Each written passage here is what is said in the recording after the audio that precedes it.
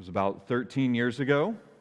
I think I had been to the gym that morning and gotten a workout in and had come back to my apartment and was getting showered and getting ready to go about my day when I walked into the closet in my apartment and said, "Wow, things are different." You see, the thing that had happened that had made everything different was my lovely wife had moved into my apartment. We were newlyweds, and I don't know why, but one morning as I was getting ready, it dawned on me that there was now double the stuff in the apartment. What was once my full closet was now my 1/3 of a closet, maybe 1/4 of a closet. And make no mistake, I definitely upgraded when I went from a roommate from college to Amanda. It is not a complaint, but it was a change.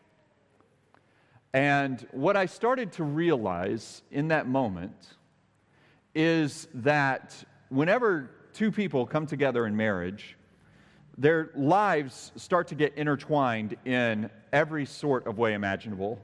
We know this, right?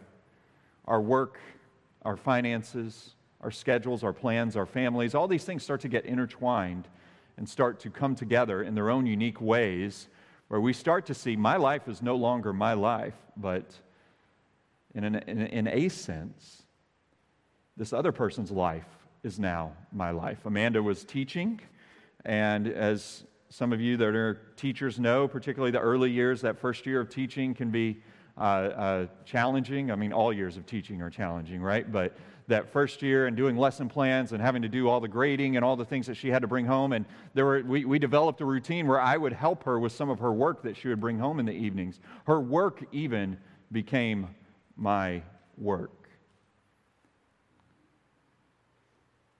And if this is the case in marriage, this is also far greater the case than what we see how, for us as followers of Jesus, His work becomes our work.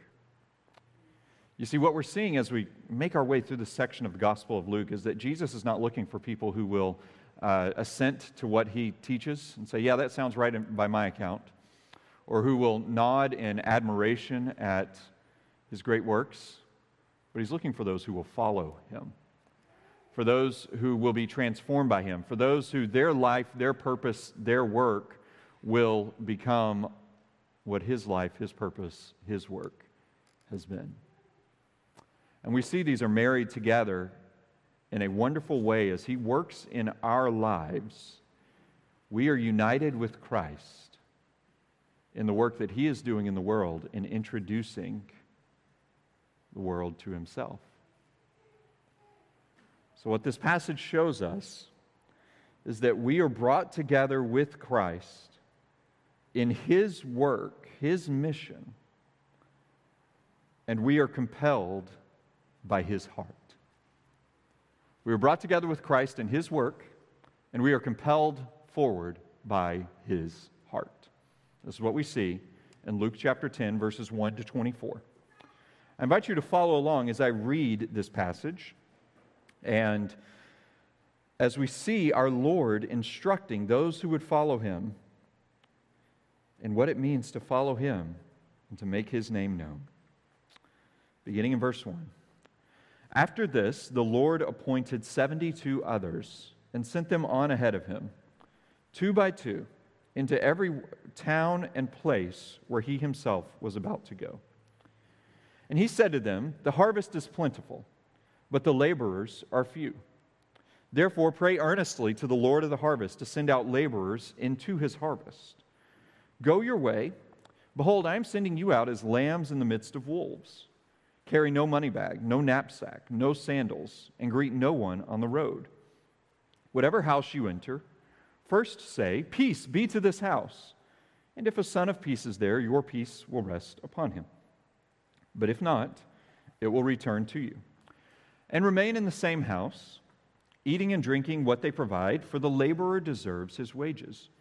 Do not go from house to house. Whenever you enter a town and they receive you, eat what is set before you.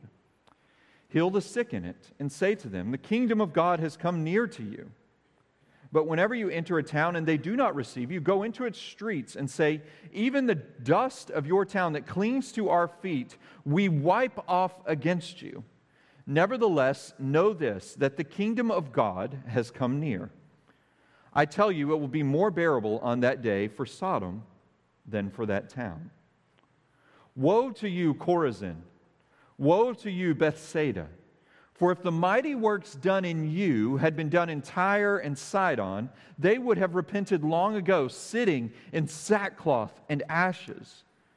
But it will be more bearable in the judgment for Tyre and Sidon than for you. And you, Capernaum, will you be exalted to heaven? You shall be brought down to Hades. The one who hears you hears me, and the one who rejects you rejects me. And the one who rejects me rejects him who sent me. The 72 returned with joy, saying, Lord, even the demons are subject to us in your name. And he said to them, I saw Satan fall like lightning from heaven. Behold, I have given you authority to tread on serpents and scorpions, and over all the power of the enemy, and nothing shall hurt you. Nevertheless, do not rejoice in this, that the spirits are subject to you, but rejoice that your names are written in heaven. In that same hour, he rejoiced in the Holy Spirit and said, I thank you, Father, Lord of heaven and earth, that you have hidden these things from the wise and understanding and revealed them to little children. Yes, Father, for such was your gracious will.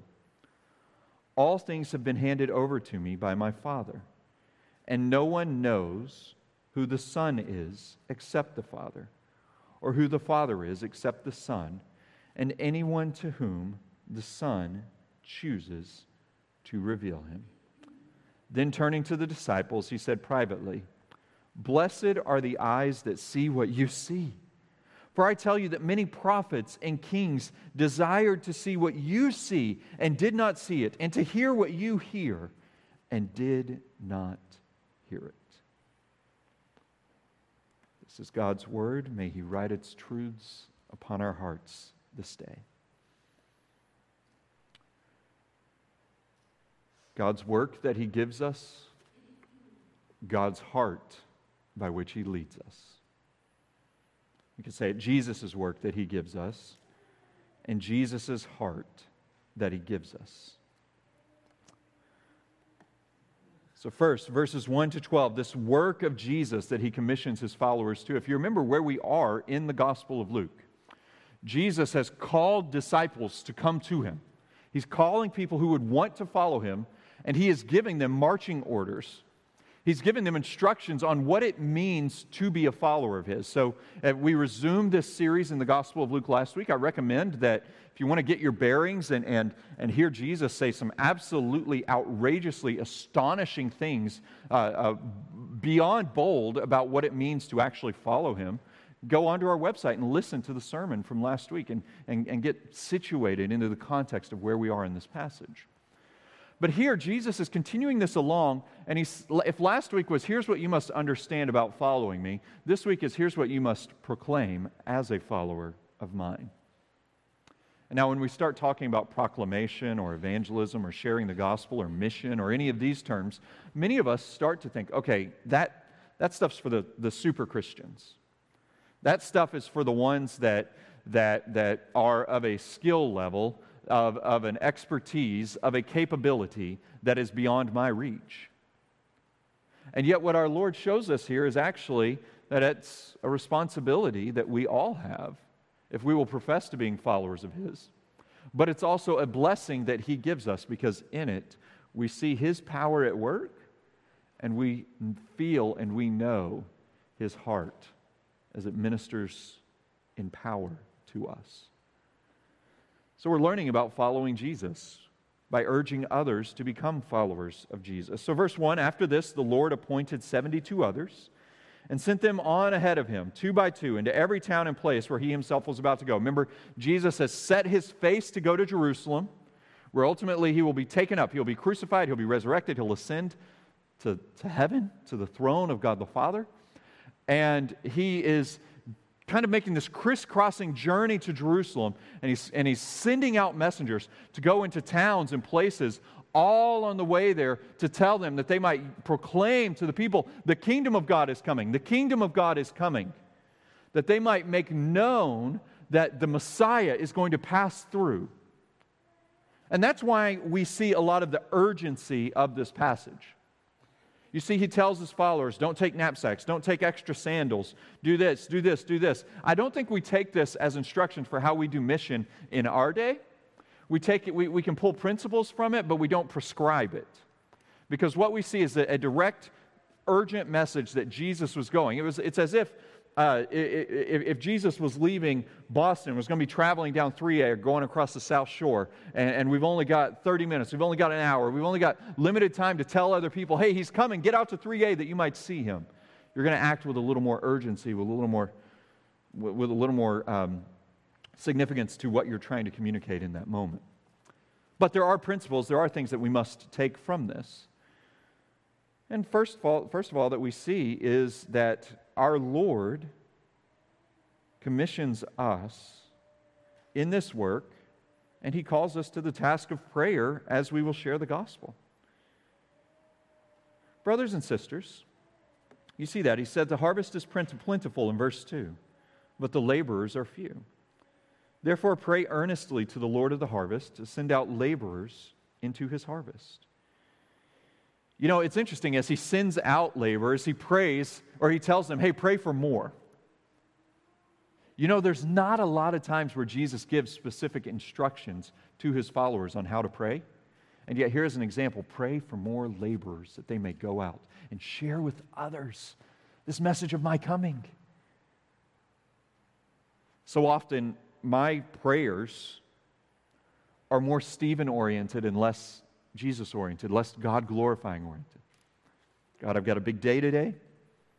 I've got this thing on my calendar. I've got this appointment. I've got this thing happening in my family. I've got whatever I'm trying to navigate, or this concern that weighs me down. I really need your help with that. Nothing wrong with praying that. Yet how often, as we think of this, do we pray for the Lord to bless our efforts in proclaiming His kingdom? To send out more laborers, to bring more laborers to join us in this work of sharing the hope of Jesus Christ, the peace that He brings with those in our community. We must be careful that our praying does not turn into thinking we're rubbing the little bottle that a genie comes in, and we're trying to coerce God's favor while not seeing God's purpose that He would have for us. You catch that? So he says, pray to the Lord of harvests to send out laborers into His harvest. And this is interesting. He says, pray to the Lord of the harvest to send out laborers into His harvest. You know, we're not praying to a passerby like, hey, if you can help with this. We're trying to share with others this hope of Christ. If any way you could help us, God, that'd be great. No, he says He's the Lord of the harvest. And he says it is His harvest. This week, the Lord mercifully convicted me in my praying that I have far too small of a view of Him. I was praying for my own efforts to share the gospel with non-Christians in my life, as well as praying for our church's efforts, and I realized that I had fallen into a rut where I was kind of saying and thinking, Lord, it's too hard. People have little interest in you. It's so great of a task. Maybe many of the things that you think, or maybe many of the things that you pray. But in my mind, as I'm saying these things and I'm crying out to God, in my heart, I'm also thinking, Lord, it's just too difficult. I don't know that you're up for it. And yet He shows us He is the Lord of the harvest. And He sends out laborers to the harvest. And dear church family, do you realize by our being gathered here today, some 2,000 years after this exhortation that Jesus gave, 2,000 years after the exhortation, some 5,500 miles from the location where He gave this exhortation, you and I, this church body, gathered here, we are a living testimony to God's faithfulness to send out laborers. We would not be here if the message of the kingdom of God had not been proclaimed across land and seas, traveling centuries, reaching across the barriers of language and culture. God, in His goodness, the Lord of the harvest, has brought laborers that have brought the message to us. Let us continue on in this work. This is what a follower of Jesus is given to.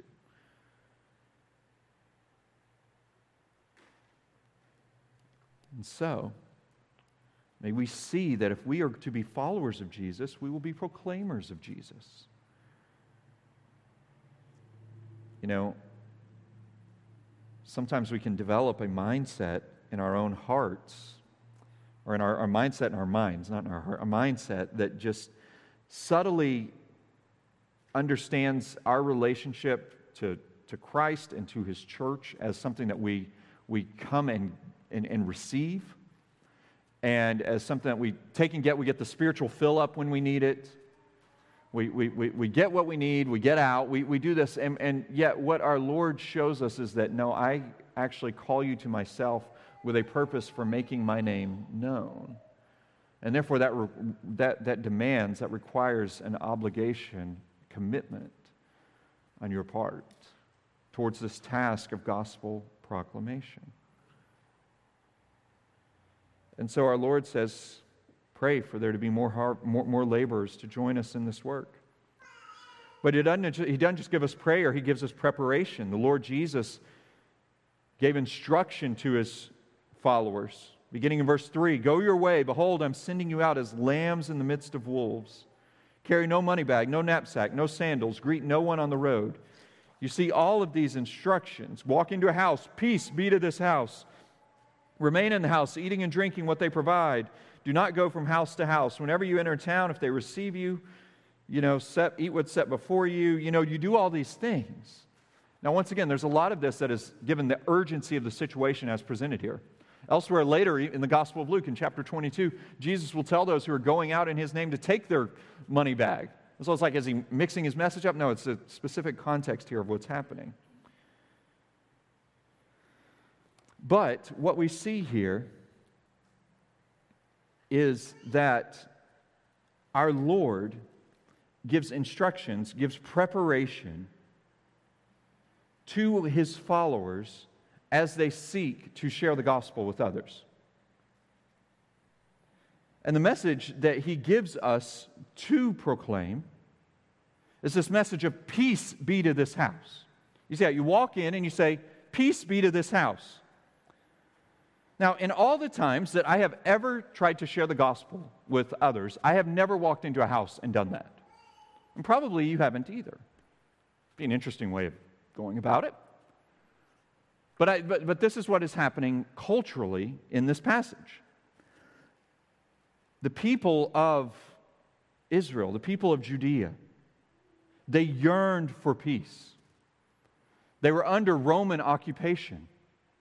They worked long hours, unending days in the hot sun. They endured injustices under the hands of their oppressors. They labored in trying to provide for their families and their homes. They felt the weight of not being near to God as they tried to do their sacrifices, or as they had grown disconnected or distanced from the people of God. And the message here is a message of God coming to them in Christ and giving them peace. God coming to them and meeting them in mercy. God looks upon all who comes to Him in repentance and faith, and He calms the raging storms of hearts. He says to hurried, anxious minds, I am your Creator, your life giver, the sovereign who reigns over all things. Jesus was journeying to Jerusalem that you may rest in His finished, perfect work. His righteous life, His atoning death, in our place condemned He stood. That we may rest in this work that enables us to come to Him in perfect peace. See, we struggle to recognize the peace that Christ gives, I think. In one sense, because we reduce the gospel down, or we reduce the effects of the gospel. Let's say it this way. We reduce the effects of the gospel to, okay, Jesus died for my sins. He gives me new life. And I know when I die, then I'll be with him in heaven. All of this is true, but it is not the only power, the only significance, the only importance for our lives as followers of Christ. See, we have a message that what we see that Christ offers is a message of peace. And we live in a world that is starved of peace. Anxieties run off the charts. Discord, strife, strain in relationships, pain in our circumstances that seem unrelenting, that seem crushing.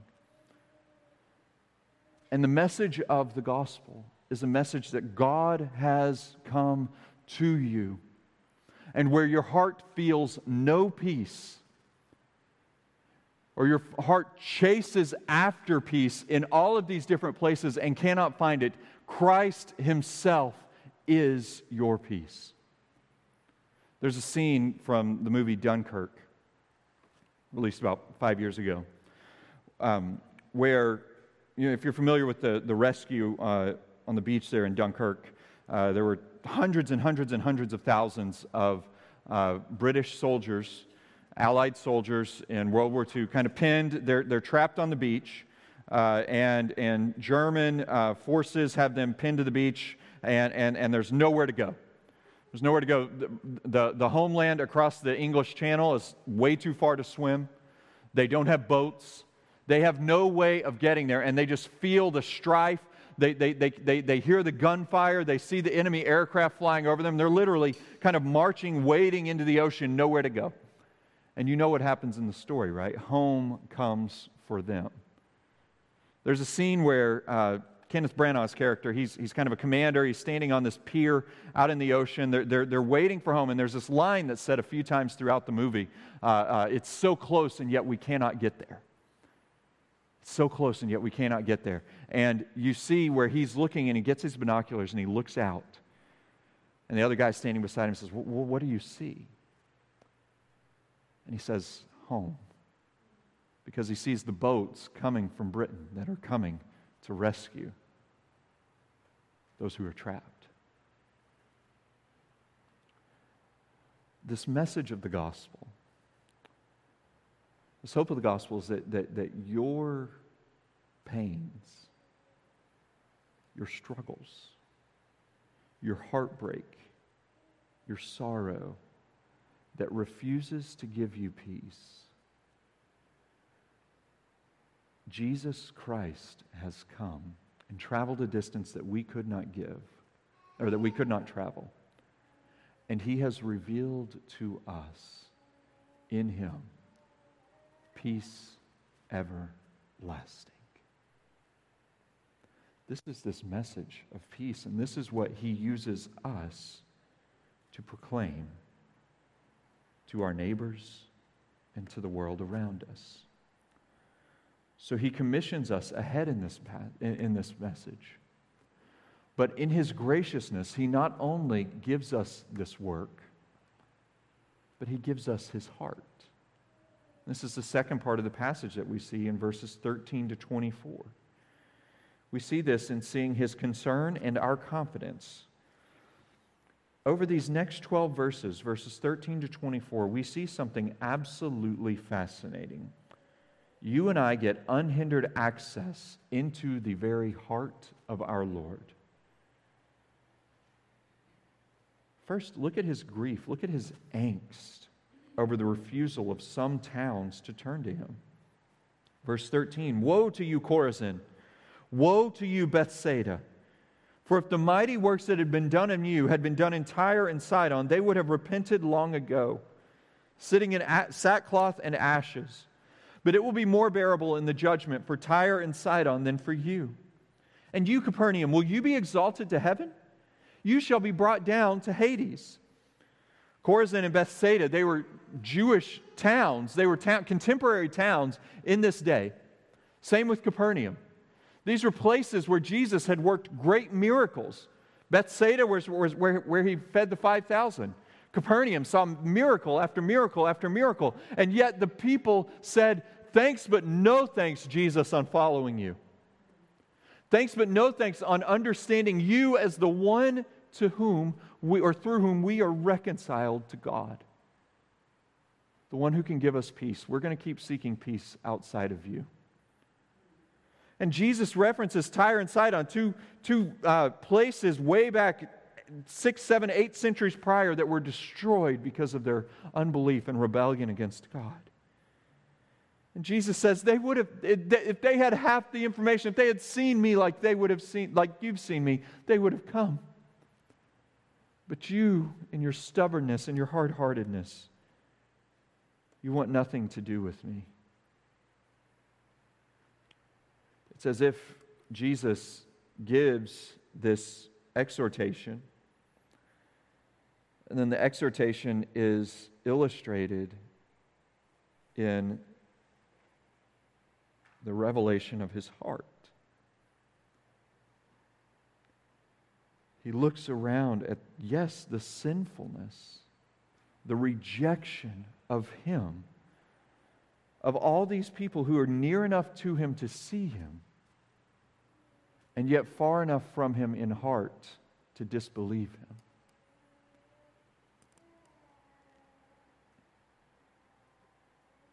Dear listener,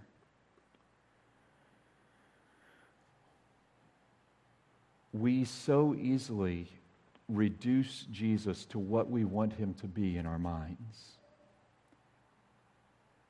to what we want him to be that accords with our desires, our plans, our goals, our thoughts for our lives. A Jesus that is easy to know and light on the demands that he places upon us. A Jesus that fits in line with our personal spiritual desires while not having any great cost to ourselves. And Jesus says, "This is not me." Woe to you if this is the case. Would you come and see and find the real Jesus? And look, there's something interesting that he says in verse 16. The one who hears you hears me, and the one who rejects you rejects me. And the one who rejects me rejects him who sent me. So remember I gave the illustration at the beginning about Amanda and I, our life coming together, and me saying, okay, we're connected here, and now what's hers is mine, what's mine is hers, and this is all partnered together. What we see here is that, and I'm arguing here that Jesus does not give us the work of proclaiming and sharing the gospel with others as an optional add-on for like Christianity 201 or 301 or 401 or graduate level or PhD level Christianity. No, he gives it to us as followers of his. And what we see here is that he says, actually, you are the means by which I do this. You see that? You see this in verse 16. The one who hears you, hears me.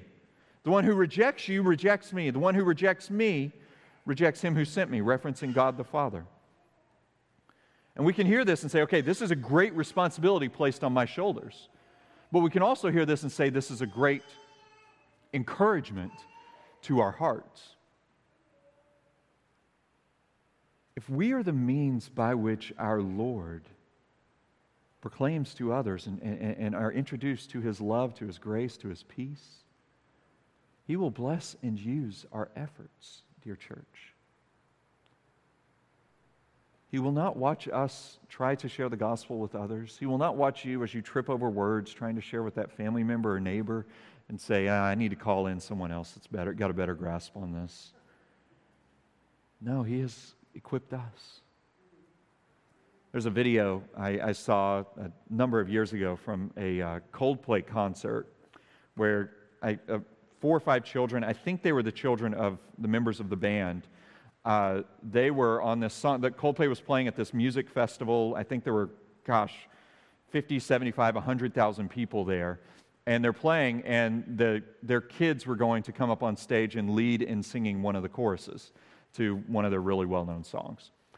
And I can't help but thinking, okay, if I was 8, 9, 10, 11 years old, I would be terrified singing in front of 50, 75, 100,000 people. Any of you want to do that? But then something happens whenever they start singing.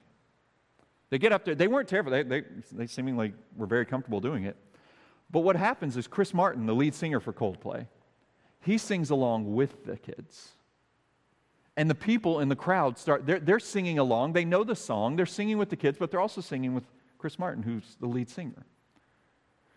Dear Christian, when you strive to share the gospel with those around you, our Lord, in the mystery of His grace, He sings along with you. And He uses, maybe you're off key, maybe you feel like you're stumbling over words. He anoints and blesses and uses those to introduce others to the peace that He offers them. He uses us as His messengers, commissioned by Him. And in His kindness, He doesn't just give us an exhortation where He says, you go do this. No, He shows us the gravity of the work as we see His concern. But He shows us the wonder of the work as we see this confidence that we get. In verse 17, the 72 returned with joy, saying, Lord, even the demons are subject to us in your name. So they've gone out, traveled from town to town, village to village, and they come back and they say, it really worked. Lord, even demons are subject to us in your name. And He said to them, I saw Satan fall like lightning from heaven. I don't know if this was something He saw in eternity past, or if He literally saw it as in His supernatural state as an example of the power of the kingdom of God advancing through humble messengers like you and I. I think it's the second one there. But He says, I saw Satan fall like lightning from heaven. And He says, I have given you authority to tread on serpents and scorpions and all over the power of the enemy, and nothing shall hurt you. This is really good. Jesus basically says, you cannot fail in this task. Nothing will undo you. Nothing will stop you. And He says in verse 20, but nevertheless, do not rejoice in this, that the spirits are subject to you, but rejoice that your names are written in heaven. The wonder. They come back and they say, we are casting out demons in your name, Jesus. Look at this. He says, that's good. But you want to know what ought to cause your heart to flutter? Your names are written in heaven. You belong to me. Grace is unending, unmeasured, fully abundant and free, measured upon you day by day by day, poured out upon you, in the love of God, my Father. You will arrive one day to heaven. And I don't know how it works. Are there gates there that St. Peter is keeping like the books? I don't know, but you will arrive. And He will open the gate and say, oh, look, there you are. We've been expecting you. Come on into the joy and the rest of your Lord. And He says, I think what He's implying here is that if you try to do this work in your power will run out. But if you are captivated by the wonder of the gospel and the wonder of the grace that has come through Christ's death and resurrection in your place, then you will live. And your heart will beat in obedience to Him, sharing this message with others. And now there's an application for us as a church. We pray for our growth. We pray that God would bless our evangelism. We pray He would bless our sharing of the gospel with others. The truth is, of the demographics of where we are and the time in which we live, do you know that more people have left the Christian church in America in the last 25 years? It has been the greatest spiritual movement in American history of people leaving. far greater than the gains of the first Great Awakening, far greater than the gains of the second Great Awakening, far greater than the gains of the baby boomer era, far greater than all of these times together is the great de-churching of the last 25 years in America. That would lead us to believe that we will not be bursting at the seams anytime soon. And yet, I think we can faithfully understand that as we go about this task, that we can take heart that what? Our names are written in heaven. You know, our Lord, this is His pattern. He gives us His works, but He gives us His heart. And what we see here as well is, you know, it's really good that these disciples, these followers of His, we don't even have their names. They don't come back and say, hey, we got power over demons. We have all this power. Look at all that we can do. And He doesn't say, yeah, you are really talented. You are really gifted. I am glad that I brought you into my line of disciples. He doesn't do that. Because what He does is He wants to strip us away of any notions of self-confidence that would rob us of reliance upon Him. And He'd want to grip and take hold of our hearts in a manner where He would actually say to us, you know, the peace that you seek in life, that you don't feel because your professional life isn't playing out quite like you want, or you don't feel because your children are making decisions and going about life patterns and directions that trouble you, and you're asking yourself, have I failed as a parent? Or you don't feel because your marriage continues to be stuck in neutral and not progressing forward, or you desire to be married but you can't find that mate. Whatever it is about us that we kind of build these ideas of what life needs to be for us to be successful, Jesus disabuses us of all of these and says, your hope, your confidence, your comfort, your peace is not in what you can do. It is in the fact that your name is written in heaven. And let me tell you, it is written in permanent ink. And it cannot be erased. And so in this message of bringing us into the work of gospel proclamation, our Lord gives us gospel illumination and our hearts seeing the glories and the wonder of the work and the message that we proclaim. Our hearts beating with the hope of a Lord who has brought us peace.